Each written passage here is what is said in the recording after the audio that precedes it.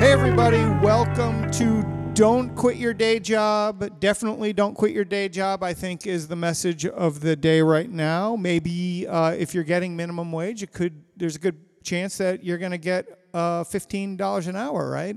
You think that's going to pass, Kevin? Kevin Cook is here. So, yeah, what do you have to say, Kevin?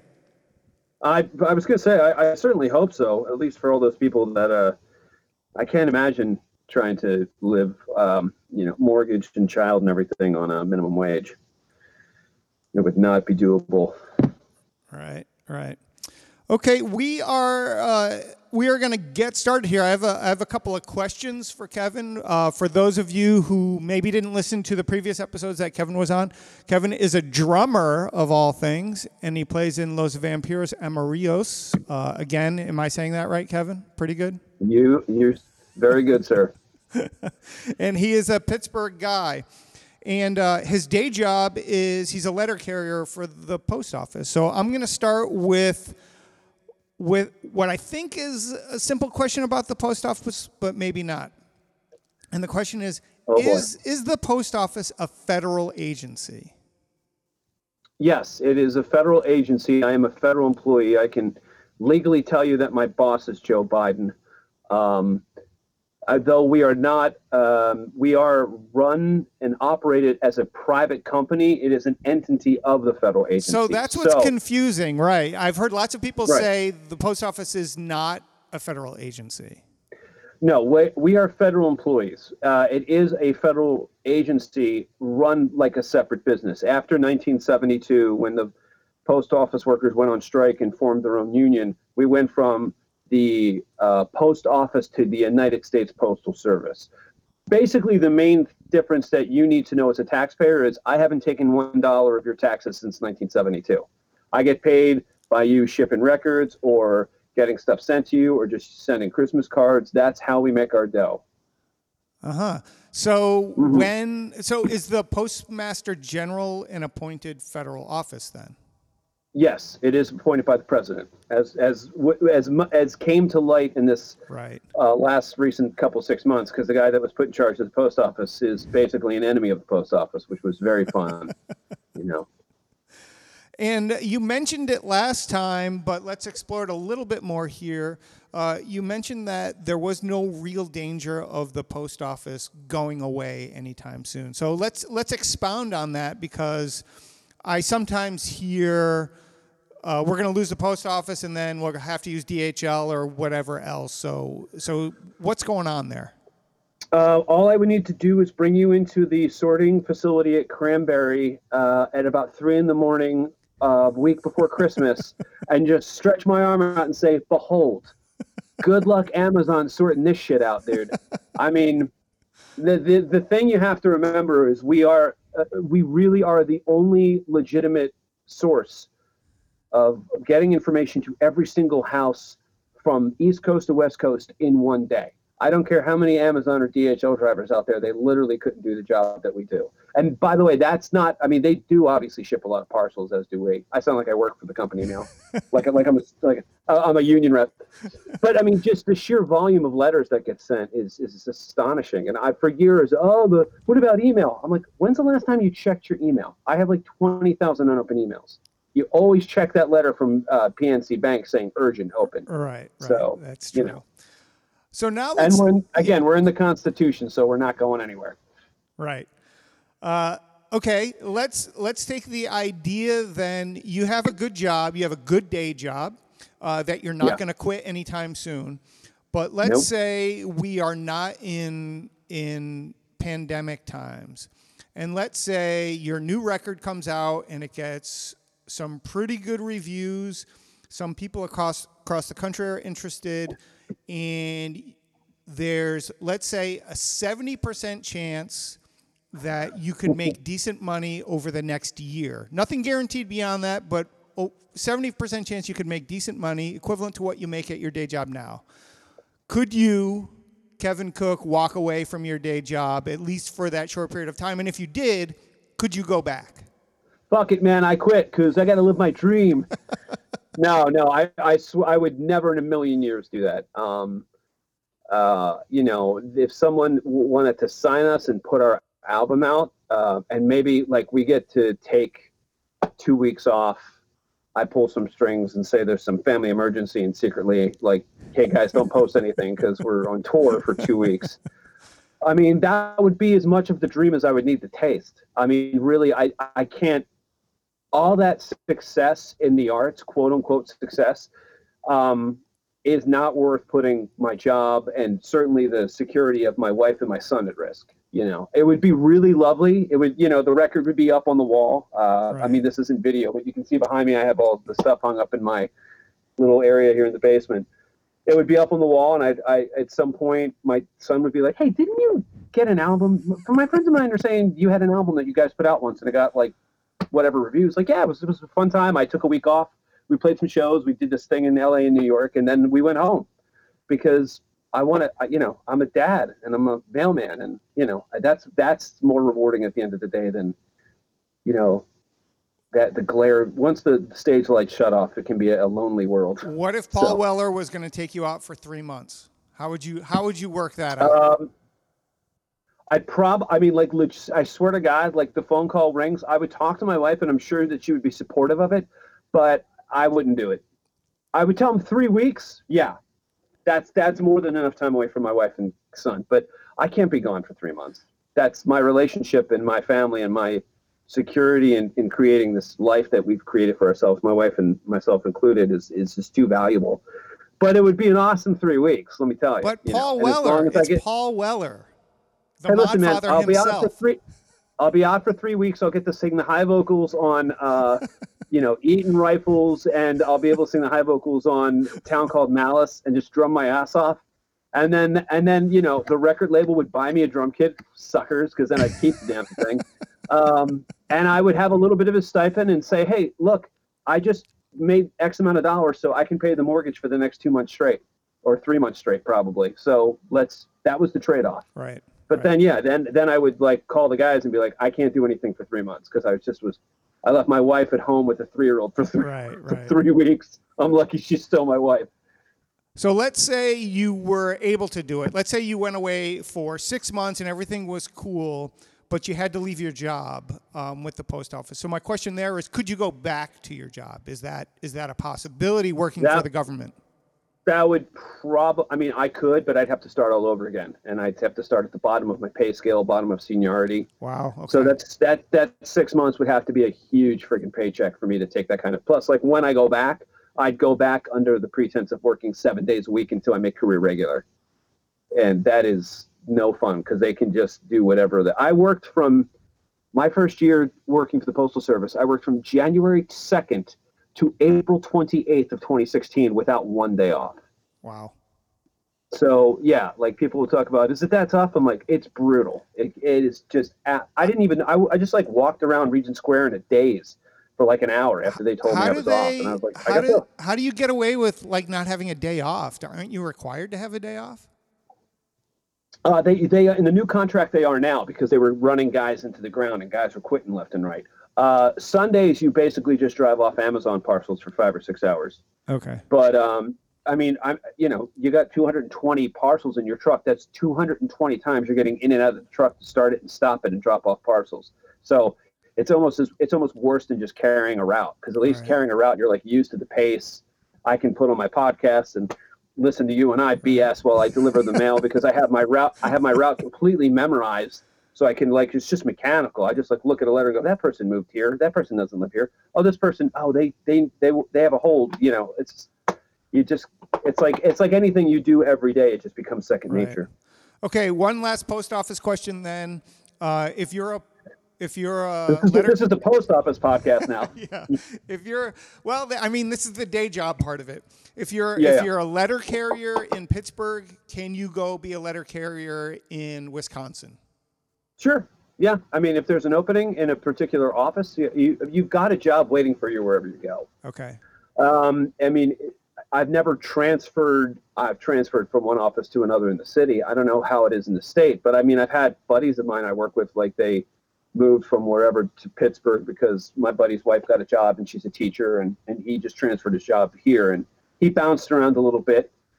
but his manager from his office, I forget what state he moved from, but his manager called my boss and said, "Hey, he's great. Just try to plug him in wherever until he can hold down a route." And then a route opened up. He put a hold down on it. Then he put a proper bid on it, and he got it. And so he's in our section, and he'll be here until December of next year when she's done. I think she's working and getting a PhD, and when she's done, they're going to move back to where they originally came from. Okay, so. Cool.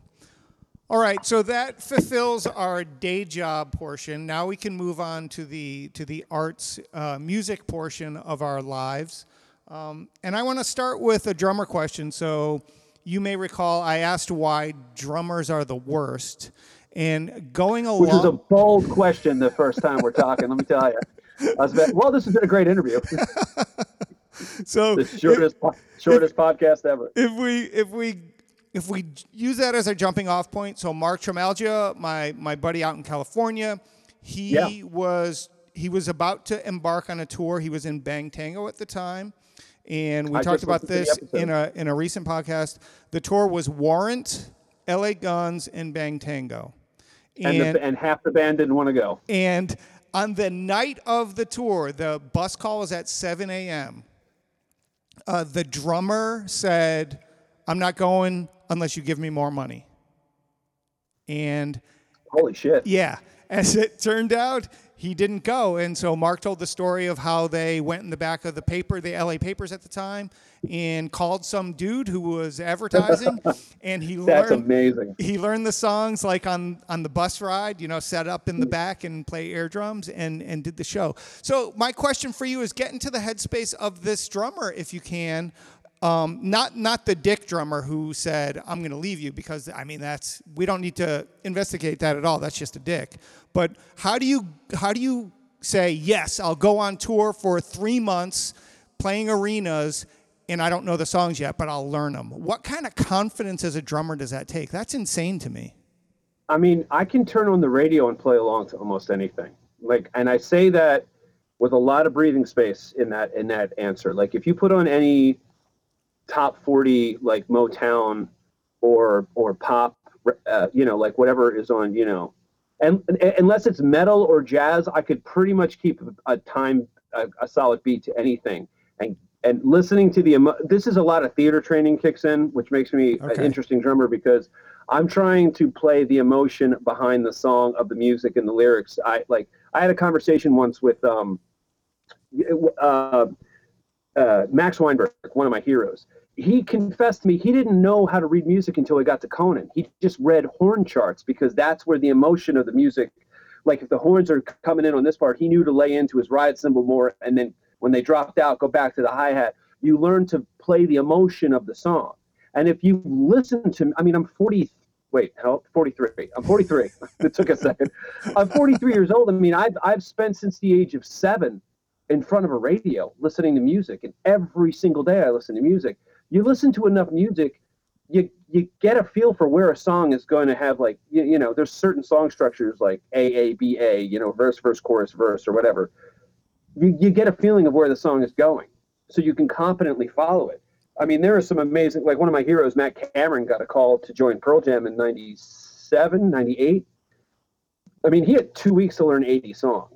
And by the way, 80 songs isn't a lot for Pearl Jam because on any given night they have like a huge back catalog to play, right, and probably like 5 good covers. If you're a good drummer and if you're familiar enough with a lot of styles, if you've got a good amount of training and you don't pigeonhole yourself as, I only play this music or this music. If you can jump in with the band and hang, much like Mark did, playing guitar in different projects, like 1 minute he's playing with a hair metal kind of outfit, next minute he's playing soul and funk. If you can hang with bands and you have enough music in you, you can learn something like that. I love. I got a call. Was this last summer or 2 summers ago? The band Vertigo Go was a surf rock band, local surf rock band. I know all the guys. Greg and I were in the surf rock band years ago. He's a guitar player. DJ Zombo was the bass player, and Gary, their drummer, was just deathly ill. And they called me with 3 hours. And they said, we're playing the new Thunderbird. Can you do it? And I just sat in with them because I'm familiar enough with their set, having seen them enough. Fortunately, I had videotaped them not too long ago, so I was editing a bunch of that footage together. So I know where the songs are going, and then plus, like, if you've listened to as much surf rock and garage rock as I do, you know where they're going to go. You just got to just keep a solid time and try to be expressive in certain moments and push the song forward.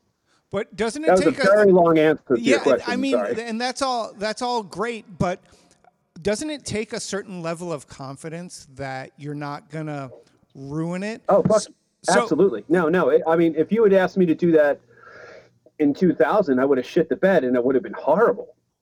I'd only been playing drums for like maybe 5 years at that point. It would have been a disaster. But I got asked to do a project when I was in college, playing music to, it was like a Billy Joel tribute. And I'm not a big Billy Joel fan, but I have like a bunch of the earlier records. And Liberty DeVito was one of my favorite drummers. He was the drummer for Billy Joel in the early days. And I told my buddy, I was like, give me a week. And we sat in and we started playing. It was just him on piano. Nobody else had shown up yet. It was him on piano and me on drums. And we played it. And his girlfriend came down and said, "That sounds great. How long you guys been rehearsing?" And he's like, "This is the first time we played." And I was like, "Yeah, because it's like I was listening to Van Halen, but these songs were on the radio, so they're floating around in my psyche, and I'm a good enough musician to grab a hold of it and hold it down." So does the crowd size make a difference there? So when Mark did this with this fill-in drummer, they were about to go on a 3-month run with Warrant and LA Guns in 2,000 to 5,000 seat arenas. Does that make a difference in the calculus when you're thinking about, can I do this or not? Not really, because it's like jumping the ocean. It's like you don't really care how deep the water is. All you can do is swim. You know what I mean? like it's if it was in front of Howlers, or if it was in front of a sold out Mr. Smalls, or if I was sitting in with the man at Stage AE, you can only see so far ahead of you. Yeah. The only thing I'm doing is listening to the guitarist and bass player and listening to the lyrics and trying to play. I mean, for that buddy that joined Mark, if I would be thinking it was a great opportunity because all these people are going to see them, and especially if they play really good shows, the first thing they're going to say is, "Yeah, the fucking drummer, he learned our whole set list on the bus right out to Detroit." Like how long has he been with you? We called him like 24 hours before we were leaving. Right. Isn't this guy great? And then that guy gets his name around. Oh, you need a drummer? Here's a go-to guy I know. Like, right, yeah. So, that's why when Gary said he was sick, Greg was like, "You were the first person I thought to call." And thank God I was able to do it. Of course, I'm a guitar player. I played in a cover band in the Chicago suburbs. The drummer was sick one day, so we played the show, and I simply slid into the drummer seat. And again, I can keep a beat. I have time from playing with the metronome, and I can do 3 fills. And so basically I went through our cover set because it's the same sort of thing. I knew the songs because they're all cover songs and I play them on guitar. So now I'm just trying to translate and not screw everything up for the rest of the band, because when you're a guitar player, you can make 1,000 mistakes and most people will never know. But if you're a drummer and you make a mistake, everybody knows. It's a heartbeat. It's a rhythm. It's everybody who's dancing on the dance floor is dancing to a beat of some kind, whether it's in a dance club or whether it's in like an old school R&B bar shot juke joint, or whiskey and bar shot. Whatever. I'm trying to think like early E Street, or if it's like Sade, or if it's fucking, I don't know, like Iron Maiden, or if it's Sade. They're all. I'm just trying to think of like the most extreme examples of like jumping around. They're all moving to that beat, and if the bass player and the bass player and the drummer are locked in, the guitarist can screw up a couple times. But if that backbone is screwed up, again, I said this in the last episode, our last interview we did. Joe Strummer, the unwritten rule of rock and roll is you're only as good as your drummer. Yeah. And if your drummer is absolute shit, you're dead in the water. Yeah. Yeah. So. When you go out and when you see bands, whether it's a big band or whether it's a local band playing at Howlers or whatever, how much does it hurt your soul to see a drummer who's bad playing? Real quick, for those who aren't seeing the video, Mark and I both went from whiskey and bourbon to I'm now drinking Italian mineral water, and he just grabbed the coconut water. So this is just perfect. It's a perfect segue from it. That's basically like my Metallica Sade reference I just made, or Iron Maiden Sade reference. So how much does it hurt my soul? It's kind of like, I told a friend of mine who's a comedian, I said, it's like you watching one of your friends bomb. Like, it's really painful. but to a fiend, there's a small fiendish pleasure where it's kind of funny, especially if that band is playing before you, because you're like, I've got no worries. This guy has lowered the bars so low that as long as I just keep a beat, I mean, I'm going to be the hero of the night. And then if the next band I know is better than us, like if we were playing before Teen Riot, I know Gary's going to fucking play his ass off. So it's like, all I need to do is just not do what he's doing, and I'm sitting pretty. So I mean, it is. I tell you what, it's frustrating when a band. I've seen this a couple times locally. A band gets so much hype. Oh, these guys are so awesome. These guys are amazing, and they're like hipster cool. And they get up there and they fucking have a bad show. Like I can't tell you how. And I'm usually the vocal one. And I was at a show once where Jesse turned to me and he's like, "Am I missing something here?" And I said, "Yeah, they're having a really bad night." And this was a band that was playing in front of Smalls, in front of a national touring act. Okay, yeah. And I was like, and their album sounded great, but I was watching them. I'm like, they sound like they've been rehearsing for 2 weeks, and this is their first gig. And it's fucking, artistically speaking, on local level, it's really embarrassing when that's the representation for an out-of-town band. But if it's just local bands at Howlers, oh, it's delicious. It's just, I just love. I was just like, oh, that he has no idea what he's doing, or whoever. Like, it's amazing. Like, oh, his shirt looks great, but Jesus Christ, he has no idea what he's doing up there. So that brings up the question: do you prefer to play? So let's presume we're not going to a punk rock show where there's 5 bands and the first band doesn't start till 10. But let's say it's a more normal show, 3 bands, starting at a reasonable hour. Where do you prefer it? Where's your ideal slot if it's local, all local bands? I love being in the middle. I love being in the middle because I love seeing what the first band is going to do, and I love playing our asses off to get the crowd warmed up for the next band. It's something I really, really enjoy. I don't know where that comes from because I've thought for the longest time that the place you want to be is at the end slot, but I've discovered more and more it's safer to be in the middle because I still don't understand it to this day. And I see, by the way, I'm just going to call this out. I see a lot of fucking local musicians doing this, but that let's show up fashionably late. So they show up during the last 2 songs of the first band set. And let's just hypothetically say this is a show I put together at Smalls, and they walk in the last 2 songs. Thanks a lot, guys. They hang out for the middle band, and then they spend the third band set networking. And then they tweet how awesome the show was, even though they weren't paying attention for half of it, and then they leave. So from an attention span level, I found that the middle slot is great. But also, too, I like being in the middle because typically I'll book, like, say, like we played a show once with the Bugle Brothers, who are amazing. And they're folk, country, bluegrass. Like, they're just such a great band. But it makes sense for us to play after them because we're just simply louder. Okay. But then it makes sense for Lo-Fi Delphi to play after us because they have 5 members and they have essentially 3 lead singers in the band.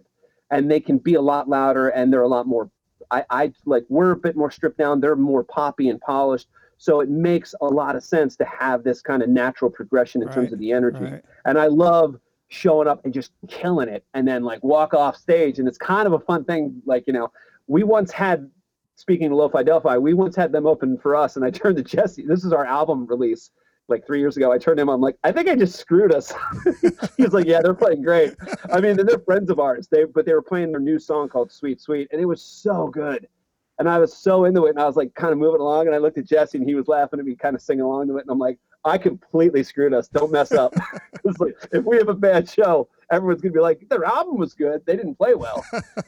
But I love that. I love that middle slot. It's kind of a sweet slot, So let's leave this episode then. That went fast, but let's leave it with this last question if we're on this topic, which is sharing gear. So do you have any issue with anyone playing your gear, or are you the guy that would prefer not? Are you the guy that always wants to bring yours and let everyone use your stuff? How do you approach that? It just, if I know the drummers, there's drummers in the city that I tell them, don't even take the cymbals off if it's going to make the changeover faster. And that's like, as a drummer, that's like, oh, really? It's like, I've seen you play. I know, even if they play as hard as me, I'm like, I know you're not going to break anything.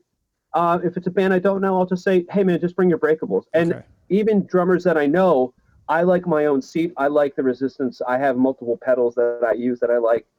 and the sound of the cymbals and my snare is kind of my voice. I can play toms of someone else's drums, but that snare and those cymbals are my sound, similar to like guitar pedals and guitar amps.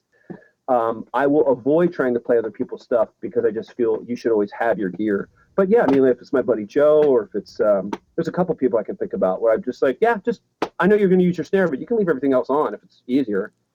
And 99.9% of the time, they're always like, "Are you sure?" I'm like, "Dude, you're fine. You know, I play a lot harder than you, and I know you're not going to break my stuff." So, what are you driving? What's your vehicle to load all your crap into?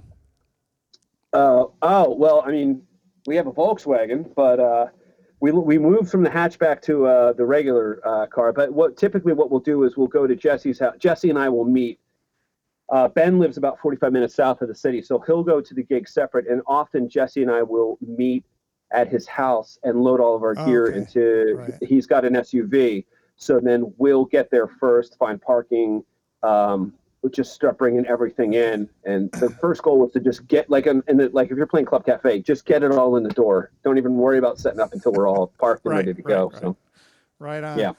Well, thanks as always, Kevin. It's great to talk to you. You have so much to talk about. You're so knowledgeable, so it's much appreciated. Thanks to everyone who's listening to the podcast. Please like and subscribe, and tell your frenemies about us. If you want to play with Los Vampiros Amarillos, I will, of course, put all the links down there. And you can email Bomb Kevin to make sure that you're using all of his gear and getting on a show with him as soon as shows start again. Thanks, Kevin. Gracias, I appreciate amigo. Thanks, man.